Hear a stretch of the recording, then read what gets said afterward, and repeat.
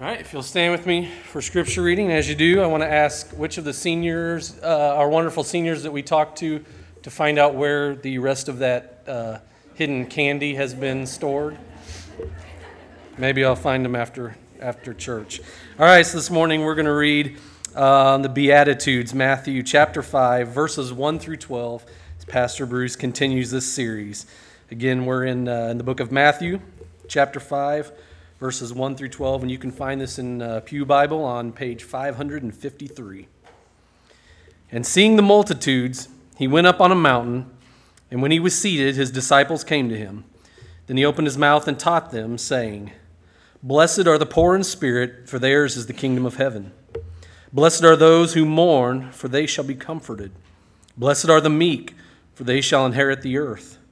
Blessed are those who hunger and thirst for righteousness, for they shall be filled. Blessed are the merciful, for they shall obtain mercy. Blessed are the pure in heart, for they shall see God. Blessed are the peacemakers, for they shall be called sons of God. Blessed are those who are persecuted for righteousness' sake, for theirs is the kingdom of heaven. Blessed are you when they revile and persecute you, and say all kinds of evil against you falsely for my sake. Rejoice and be exceedingly glad, for great is your reward in heaven. For so they persecuted the prophets who were before you. Let's pray. God, we just ask this morning that as your word is spoken, Lord, may you reveal even deeper, Lord, your call in our lives, and God, the rewards that you have laid out before us. We just pray that as we hear the teaching on meekness, God, that you would just break through our preconceived notions, God, and just reveal your truth and who you are to us. In Christ's name, amen.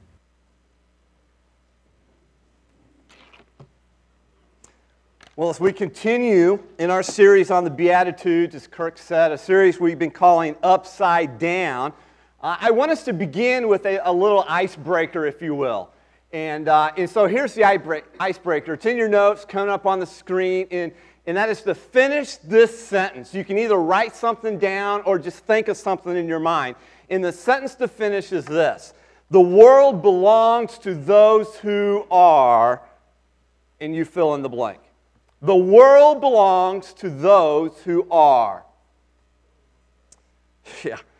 From everything we see in our world, it certainly appears that the world belongs to those who are aggressive, to those who are assertive, those who are confident and dominant, to those who are powerful and persuasive, to those who are rich and ruthless. That is the history of humanity. If you want something, you go grab it. And then you try to hold on to it for as long as you can before somebody else grabs it from you. One thing is for sure, so far the world does not belong to the compliant, to the passive, or the weak, the meek. The meek get stepped on and stepped over. Meek people simply do not get the privilege of running things in our world. They're the ones who get told what to do, and they do what they're told. And so when you hear a person described as, oh, he or she is so meek, you might be tempted to think, oh, I'm so sorry. But Jesus isn't sorry. Jesus turns our culture's view of the meek, and he does it upside down. When he declares in this third beatitude, blessed are the meek. Let's say it again. Blessed are the meek, for they shall inherit the earth. Now just imagine with me for a moment what the Jews thought when they heard this beatitude. Let me tell you, this was a shocking statement to Jesus' audience. It was absolutely foreign to their thinking, just as it's foreign to our thinking. After all, the Jewish people in Jesus' day had known oppression off and on for 1,500 years. First it was the Egyptians, and then it was the Assyrians, and then the Babylonians, and then the Persians, and now they were under Roman oppression. And they wanted their own land, and it certainly wasn't going to come through meekness, or so they thought.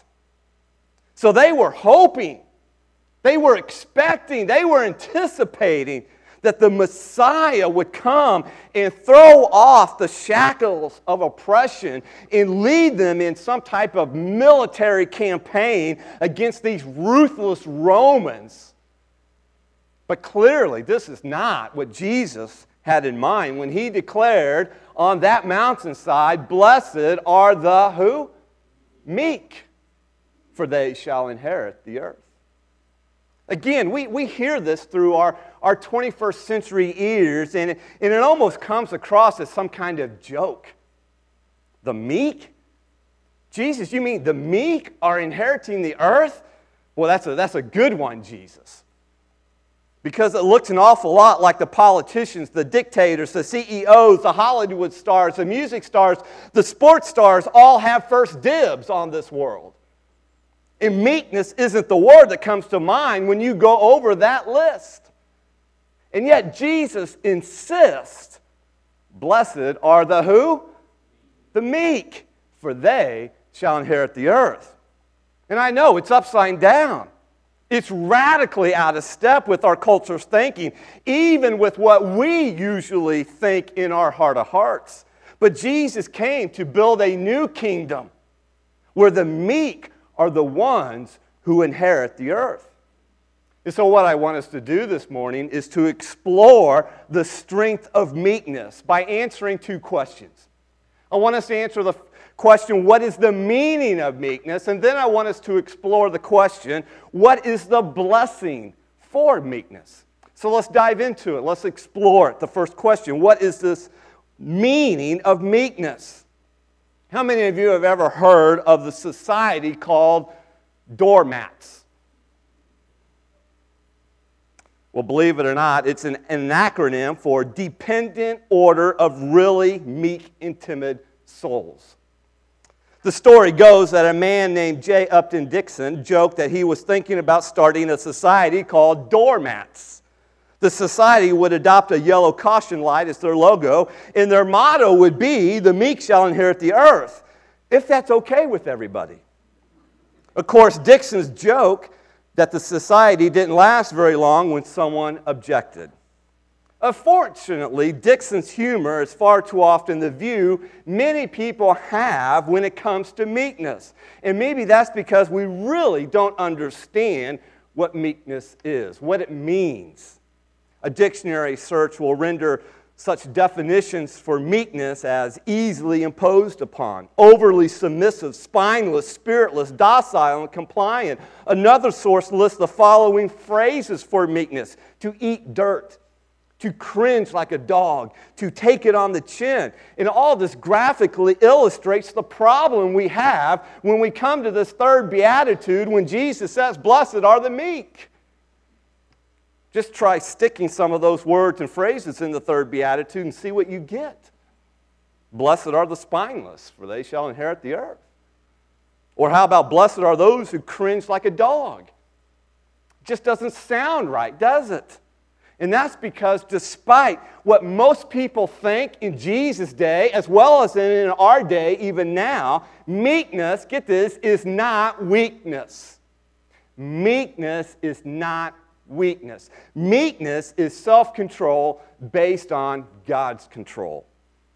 The meek person is strong, but that person is under control based on God's control in their life. In Greek literature, the word meek was used for breaking in a horse. And so it carries the idea of this explosive energy that is under control. It's bridled under control. A meek horse is not a weak horse, but rather a powerful animal that has been brought under its master's control. And so meekness, think of it as it is strength, it is power held in check by God. It's a byproduct of brokenness before God. And yet, as one author writes, meekness does not denote cowardice or spinelessness or timidity or the willingness to have peace at any cost. Neither does meekness suggest indecisiveness, wishy-washiness, or a lack of confidence.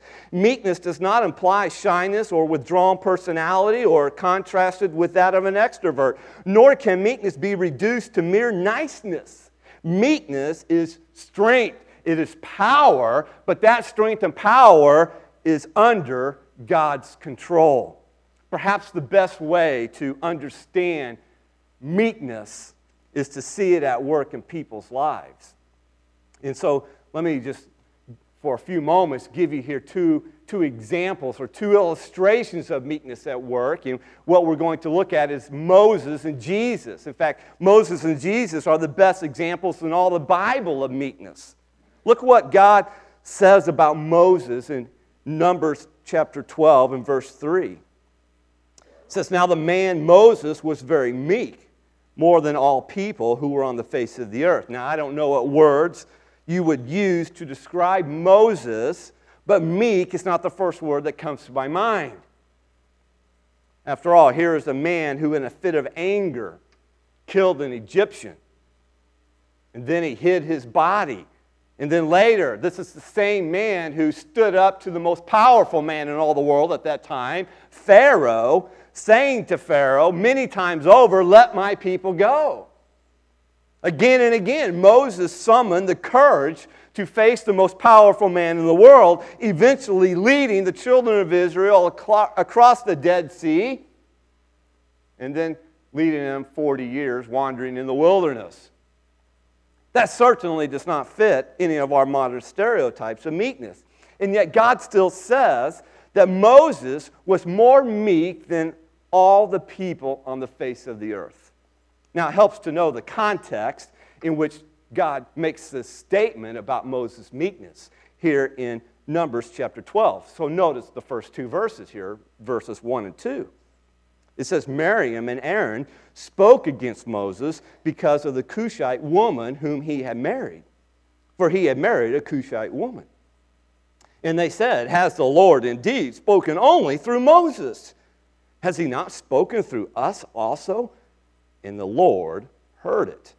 Yes, God has spoken through them, but that did not give Aaron and Miriam, who was Moses' brother and sister, the right to publicly criticize Moses' decision to marry a Cushite woman. And God heard their critical comments, the fact that it's not bode well for them. And so notice what happens next here in verse 4. It says, "And suddenly the Lord said to Moses and to Aaron and Miriam, 'Come out, you three, to the tent of meeting.' And so the three of them came out. And then what happens next, God tells Aaron and Miriam to step forward. And once they do, God rebukes them for speaking against his servant Moses. But God's not done. He has consequences now for Miriam. She will be stricken with leprosy, since she seems to be the one who instigated the criticism against Moses. And suddenly, Aaron has a change of heart about Moses and begs him to pray for Miriam that she might be healed of her leprosy. Now, perhaps you're wondering, Bruce, what in the world does all this have to do with Moses and meekness? Let me tell you, it has everything to do with it. While all this is going on, what's Moses doing? Absolutely nothing. The first time, it's interesting in this story here in Numbers chapter 12, the first time Moses says anything is not till you get to verse 13, when Moses finally cries out, "Oh God, please heal her, please." It's at this point that we begin to see the meekness of Moses. You see, when attacked, when criticized, he didn't fight back. He didn't answer his critics. He didn't get angry. He didn't seek revenge. He didn't argue with his critics. He didn't try to explain his actions, justify his actions. He didn't even complain about what was happening to him. Instead, Moses kept silent and let the Lord take up his cause. He only opened his mouth to pray for his critic. And in this case, it was his sister Miriam. Now, no one would ever call Moses a pushover. No one would ever say Moses was part of the society of the doormats. Moses was normally a man of action. But here, he refused to defend himself. That's a picture of meekness. But make no mistake. Oh, please do not mistake this. Nobody is meek by nature. Meekness goes against all that we are by our very sinful natures. Meekness is not something that I can just muster up on my own. It requires supernatural help, and thank God that help is available in the power of the Holy Spirit. And so meekness is not a matter of it's not a matter of genetics. Meekness is a matter of grace. God's grace at work in our lives. Which means meekness is a supernatural virtue that is produced by the Holy Spirit. We know this because later on in the New Testament, Paul writes about the fruit of the Spirit, in which he lists out of the 9 fruit of the Spirit, one of them is what? Meekness. There at the end, by coincidence, or is it coincidence, guess where meekness is located next out of the 9 fruit of the Spirit? Meekness, and then right after that comes what? Self-control. Interesting. So there's a picture of meekness in Moses. But what about Jesus? Since Jesus is God, he's the most powerful man who ever lived on the face of the earth. And yet his power was always under the control of his Father. Jesus describes himself in Matthew 11:29. He says, "Take my yoke upon you and learn of me, for I am meek and lowly in heart." Speaking of Jesus, Matthew 21:5 says, "See, your king comes to you, gentle or meek, and riding on a donkey." As the incarnation of meekness, Jesus displayed it in 2 ways, both of which showed his great power under control. On the one hand, Jesus didn't stand up for his own rights when his disciples deserted him. He uttered no reproach back to them. When Peter denied him, he restored Peter back to fellowship and service. When Judas betrayed him, he called Judas friend, and he meant it sincerely.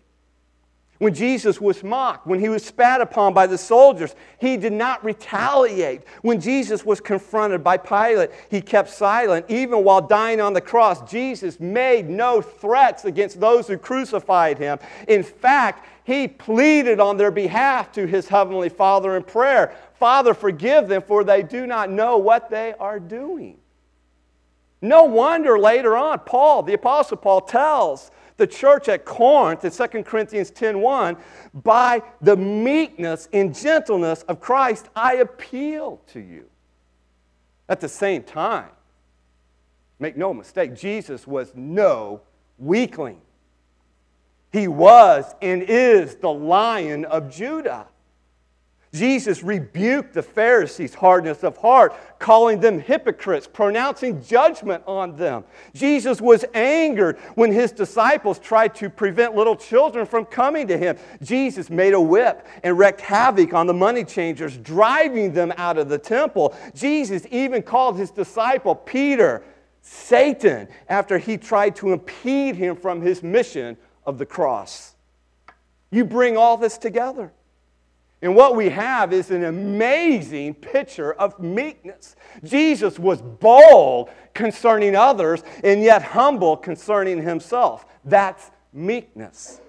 Not for a single moment did Jesus do anything for the purpose of personal self-defense, as if he felt threatened by other people. Neither did he do anything to assume a position of superiority over his rivals or to even serve his own pride. Yet meekness does not mean avoiding conflict. You can be meek while correcting or rebuking someone for wrongdoing. Jesus was no indecisive pushover, nor did he have a spirit of compromise, but he was radically meek. So how then can we begin to apply the meekness of Moses and Jesus in our own lives? Well, I would suggest that we probably need to take 2 steps back at this moment, and we just need to ponder, we need to think about the progressive sequence of these Beatitudes. In other words, if you are meek, you are first a poor mourner. Here's what I mean by that. Notice this in your notes. Meekness applied. Number one, first of all, meekness is the relational counterpart to poverty of spirit in mourning over sin that expresses itself in response to other people. If you are poor in spirit, you understand your utter dependence on God and God alone.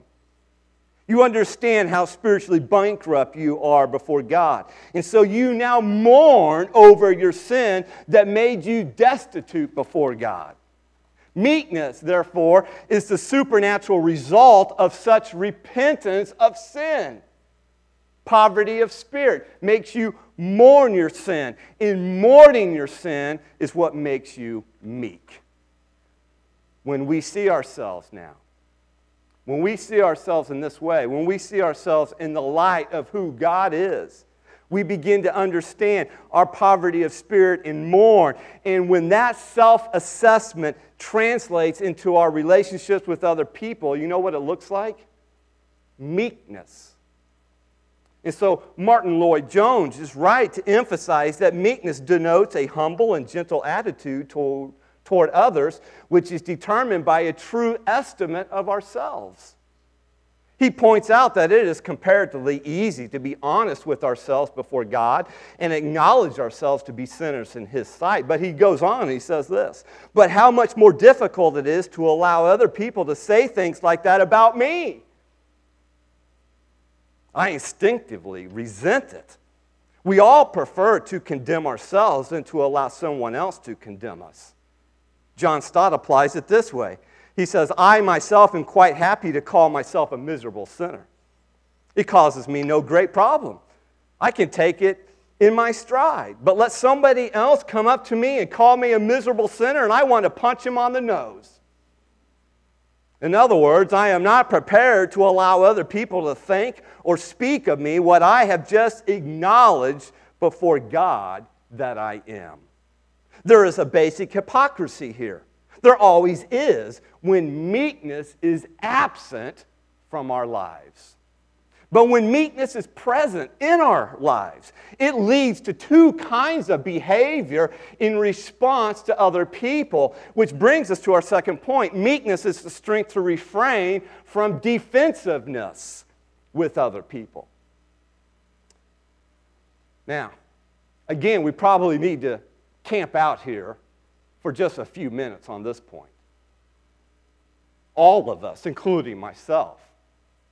And the reason being is one of the greatest tests of meekness that you will ever face is the way we react when others attack or criticize us. You may acknowledge your own poverty of spirit. You may even mourn over your own sin. But to respond with meekness when other people point out your weakness, well, that's a whole nother story. I see this in my own ability to handle self-criticism rather gracefully, while I handle criticism from others very defensively. You see, this freedom from defensiveness is what characterizes the meek. Not simply when they are shown their weaknesses, but even when their sin is pointed out to them. So how can such people so easily receive criticism and refrain from defensiveness? Well, the answer is they know who they really are. It's not news to them that they are bankrupt sinners, so they can now deal with other people who point out that same fact to their face. They know their own sins, and they are not destroyed by the knowledge that other people know what God knows about them. After all, when you see yourself as bankrupt before God, that whatever accusations may come your way will at least seem partly reasonable to you. As Thomas Watson writes, a meek spirit, like wet tinder, will not easily take fire. And what makes us wet Tender is the knowledge that we are as bad as everyone thinks we are. And even if an attack does not hit the mark precisely or accurately, we know what we are capable of nonetheless. And so we refrain from justifying ourselves or defending ourselves. Here's the point. Meekness frees us to say there is nothing to defend. Not because we feel justified in what we are doing, but because our mournful poverty of spirit has brought us to the place where we actually believe we have nothing within us to defend. Martin Lloyd-Jones, again, he hits the nail on the head when he says, to be truly meek means that we no longer protect ourselves because we see there is nothing worth defending. Meekness assumes that I have the power to defend myself. But it chooses to bridle my impulses to do so. That's meekness. And because I do not need to defend myself, I will not behave maliciously or vengefully towards people that criticize me or attack me. Instead, I will practice patience with others as fellow sinners on the journey, for there is no pretense in the meek. And we can afford to be honest and forthright about our sins and weaknesses in our relationships with other people because we can rest in our Heavenly Father who will come to our aid if and when needed, just as Jesus did when he was attacked. It is amazing what Peter writes because Peter was there after all at the cross. It's amazing Peter's words about Jesus. It's 1 Peter chapter 2, verse 23. He says, when they hurled their insults at Jesus, he did not retaliate. When he suffered, he made no threats. Instead, he entrusted himself to him who judges justly. In other words, to God, his heavenly Father. But folks, here's another point. We have another good reason to give up defending ourselves. And that is because someone else has become our defender. Listen, we are safe in the gospel of Jesus Christ. Amen? Man, that's the best news in all the world. And so just think about this. Even though God knows that I'm a bankrupt sinner, listen, he has accepted me and he has loved me in Christ. And because of this, I am now liberated from the need to defend myself. Indeed, Jesus died to defend you forever. That's what he's doing at the right hand of the Father, even now, when Satan accuses you. The gospel reveals to us. And this is why the gospel is more than just something that is applicable for salvation. It is applicable for the rest of our lives as Christ followers, because the gospel reveals that we are not morally superior to anyone else and that we need not fear other people any longer. As long as you think people are a threat to you, you cannot look out for their interests before your own. But meekness removes that threat. Because you know that no one can ever tell you anything that your Heavenly Father does not already know about you. So on the one hand, meekness will keep you from defending yourself. But on the other hand, number 3, meekness is the strength to stand up with boldness to the wrongdoing of other people. Meek people, in other words, are tough as well as tender. They have tender consciences to their own sinfulness, and they are quick to admit their own mistakes, their own faults, and their own weaknesses. But they are also tough enough to stand up to the wrongdoing of other people. As Don Carson says, a meek person is not necessarily indecisive or timid. He is not so unsure of himself that he could be pushed over by a hard slap from a wet noodle. Pretty much sums it up. And so the meek may be gentle, but they also champion the needs of others, especially the weak and the oppressed. It's not that meek people do not assert themselves. It's that they don't assert themselves for themselves, but rather for other people. They don't bring out the big guns to defend their own rights and reputations, but they will aggressively defend the rights and reputations of others, just as Jesus did. And so the meek, let me tell you, the meek have boldness combined with gentleness. They have the willingness to take on any opposition for the sake of God and others, while at the same time being equally willing to put up with an insult or indignity that is aimed at themselves. If we are meek, listen, we don't care what others think about us. We don't even care what we think about us. We only care what God thinks about us. And Jesus says this kind of person, that person right there, that is the one who is blessed. They have the smile of God on their lives. Which brings us to our second question now. What is the blessing for meekness? Now, while the blessing is no secret in this third beatitude, let's be honest, it is nevertheless shocking to hear Jesus say it.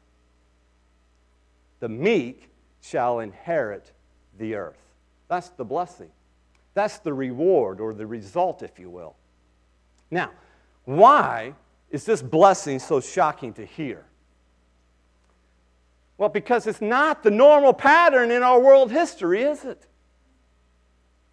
Listen, it goes against everything we see in world history. Just think with me about all the men in the history of the world who have tried to conquer the world. Alexander the Great, Cyrus the Great, Attila the Hun, Napoleon Bonaparte, Adolf Hitler, to name just a few. But do you know who the greatest conqueror in the history of the world was? Genghis Khan, 1162 to 1227. He brought almost 5 million square miles under his control in Northeast Asia through what is called the Mongol invasions, which often included the mass slaughter of civilians and the destruction of cities and fortresses. Genghis Khan is the historical example of the human understanding of who will inherit the earth. But Jesus comes on the scene now, and on the side of that hill, he turns this understanding upside down when he says, "The meek shall inherit the earth." Now, don't just zoom past that statement, because it's a phenomenal statement. Notice again what Jesus says. He says the meek will inherit the earth, not invade the earth. Which means we don't have to conquer the earth through domination and invasions. Listen, it is a gift from God to the meek. It is an inheritance from God to the meek. What's interesting is Jesus is echoing the promise that was made many centuries earlier in Psalms chapter 37, verse 11, when David writes, "But the meek shall inherit the earth and shall delight themselves in the abundance of peace." Now, let me tell you, the Jews put a lot of hope in that promise. They understood their inheritance to extend beyond the borders of Canaan, the promised land, to the whole earth. And they understood abundant peace as a time when God would finally put Israel's oppressors in their place and restore order to the whole universe. And folks, let me tell you, as Christ followers, those of us who have put our faith and trust in Jesus Christ, we now look forward to that day when this promise, both in Psalms 37 and now in the Beatitudes, will be fulfilled and we will inherit the earth. Listen, one day God will make a new heaven and a new earth at the second coming of Jesus Christ. And all who have entered the kingdom of heaven through faith in Jesus Christ will reign with Christ in his earthly kingdom, because we will reign with him, get this, as the Apostle Paul tells us, as co-heirs with Jesus Christ. There is so much about the future that we do not know. But this one thing, we do know. God will keep his promises. The meek will inherit the earth. It will not be possessed by powerful politicians. It will not be possessed by ruthless tyrants or the manipulative schemers. It will be possessed by the meek, Jesus says. And I love how the Apostle John, in the last book of the Bible, describes the fulfillment of this very glorious promise in Revelation 21, 1 through 3, when he says, "Then I saw a new heaven and a new earth, for the first heaven and the first earth had passed away, and there was no longer any sea." And then he writes, "I saw the holy city, the new Jerusalem, coming down out of heaven from God, prepared as a bride, beautifully dressed for her husband. And I heard a loud voice from the throne saying, 'Look, God's dwelling place is now among the people, and he will dwell with them, and they will be his people, and God himself will be with them and be their God.'" You know what that is right there? That's a statement of the kingdom. Remember what we said? Definition of kingdom implies rule, the rule of God. And that is what you're seeing in this very verse here, the rule of God. And he will dwell with us, we will dwell with him in the new heaven and the new earth. And it will be the most glorious thing that we can ever try to comprehend on this side of heaven. But when you read Psalm 37, and especially the first 15 verses of this psalm here, let me tell you, it seems like, it almost is like I can taste it, I can touch it, that the wicked are winning and the meek are losing. So what do we do? Because right now, let's be honest, when you read the news, when you watch the news, even across our country in such a chaotic election year, you look across the Middle East, you look across just the horizon of our world, it appears the wicked are winning and the meek are losing. And so what we see goes contrary to what God says here in the Beatitude. So what do we do? Well, here's what we don't do, folks. We don't fret in fear over what we see happening today. If you know you're going to win in the end, then why fret over the halftime score? I'll give you an example. This is the best analogy I can give, and I'll give it a sports one because I'm a sports fanatic, basketball in particular. And right now the NBA playoffs are on. I'm telling my boys, man, this is nothing to compare to the NBA in the 80s and 90s. That's when it was the glory years. And of course, in the 80s, it was all about Magic Johnson and Larry Bird and the rivalry of the Lakers and Celtics. And in the 90s, it was all about the domination of who? Michael Jordan. And I was a huge Bulls fan in the 90s. 6 championships the Bulls won in the 90s. And I would watch every NBA championship playoff series that Michael Jordan and the Bulls were in. You know what? After Michael Jordan won 3 of them, the next 3, because he took that little hiatus baseball thing and came back, and then the next 3, let me tell you, during those NBA finals and even the playoff runs again, when the Bulls were down at halftime, do you think I worried about it? No way. I was like, they got Michael Jordan on their team. They're going to win. It doesn't matter what the halftime score is. They're going to win. No. Jordan proved it true. Let me tell you, you know what's more true than that? God's word here. God's promises. We know who wins in the end. So why worry about the halftime score? Why even worry about the third quarter score or even 2 minutes till the end of the game when you're still losing? It doesn't matter. You know you're going to win. It's like the Royals these last 2 years, right?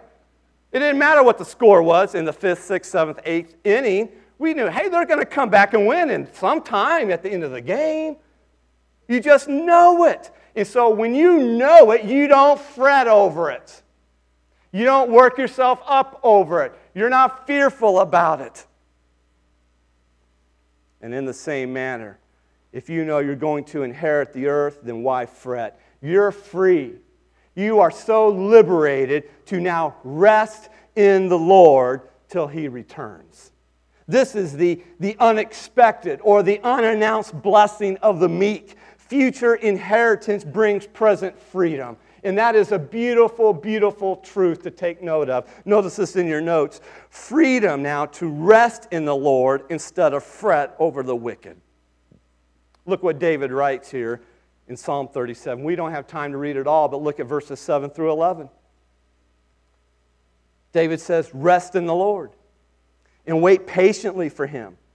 Do not fret because of him who prospers in his way, because of the man who brings wicked schemes to pass. Cease from anger and forsake wrath. Do not fret, it only causes harm. For evildoers shall be cut off, but those who wait on the Lord, they shall inherit the earth. For yet a little while, and the wicked shall be no more. Indeed, you will look diligently for his place, but it shall be no more. But the meek shall inherit the earth, and shall delight themselves in the abundance of peace. Sure, the wicked may boast now. They may throw their weight around now today. But Jesus says the meek are the ones who will inherit the earth when it's all said and done. And so rest in the Lord and wait patiently on Him. For in the end, Jesus says, the meek will inherit the earth. In 1979, Tom Wolfe wrote a book called The Right Stuff. It's about the development of America's space program from the late 40s to the first flights of the Mercury program in the 50s. When the author Tom Wolfe was doing his research for the book, he discovered that there was something that set the best test pilots apart from all other men. Some quality that combined courage and coolness under pressure and total self-control. These men had it, and all the others didn't. But there was no name for it back then. And so Tom Wolfe just made one up. He simply called it the right stuff. In a lot of ways, that's what Jesus is talking about here in this third beatitude. He's saying these people, these are the ones that have the right stuff. They're meek. And so I throw it out. What about us? Do you? Do I? Do we have the right stuff? Because meekness is the right stuff that sets us apart in this world and is blessed by God. So I ask you again, do you have the right stuff? Do you have meekness? And you can't muster it up on your own. It is a supernatural product of the Holy Spirit. In other words, you must be born again. Do you know Jesus Christ as your Lord and Savior? Have you trusted Him for your salvation? And now are you living under His rule? And the Holy Spirit, when you submit your life to the Holy Spirit and His power, it will produce in you meekness. Not perfectly, but progressively over time. And Jesus says, to the ones that are already entered into the kingdom of heaven, they are meek. And He now says, blessed are the meek, for they shall inherit the earth. Do you have the right stuff? Because, folks, listen to me. Without it, you will not inherit the earth. Let's pray. Lord, we come to you again. And we are in awe over what your Son Jesus reveals to us here, along with the rest of your word. And Lord, in all honesty, we throw our hands up and we admit that we cannot live this beatitude out. on our own. But really, that's true for all of them. And so, Lord, again, we come and we acknowledge our poverty of spirit before you. And we mourn over our sinfulness. And Lord, we ask that as a result of that, that you would impart to us the meekness that only the Spirit can give. And so, Lord, we ask that even now you would do a work in our hearts and you would reveal to us our deficiencies. You would reveal to us where we need your grace and your mercy to work. Lord, help us in meekness to refrain from being so defensive when we are attacked and criticized. And yet at the same time, Lord, we need your grace and your power to stand up with boldness to the wrongdoing in this world.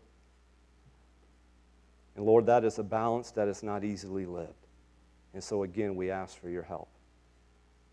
May we be a church that is meek. May we be Christ followers who are meek because of your working in our lives. And then, Lord, we look forward. Oh, do we look forward to that day when the meek will inherit the earth. And the new heaven and the new earth will come when Jesus comes again and we reign forever with him. Lord, until then, help us to trust in you and not to fret. Help us to rest in your promises and not to fret over what we see with our eyes. Help us to have kingdom lives with kingdom perspectives. It's in your name we pray. Amen.